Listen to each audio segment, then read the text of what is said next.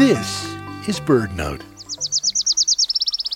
In summer, tiny, bright yellow Wilson's warblers nest in western forests and across Canada's boreal zone. The males look like they're wearing a little black beret.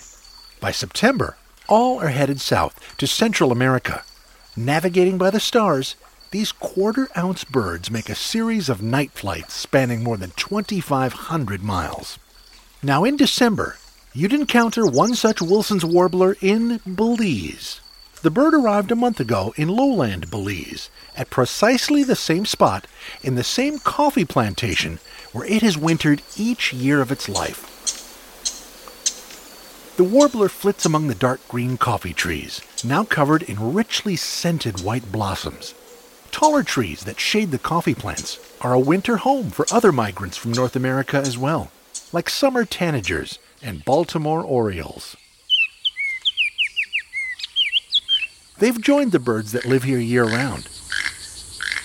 There's a keel-billed toucan, a bird with a massive multicolored bill. If you're a coffee drinker, consider buying coffee grown in the shade. When you do, you'll aid the success of more than 150 species of migratory birds, including the Wilson's warbler.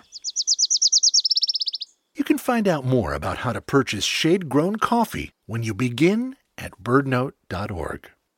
I'm Michael Stein.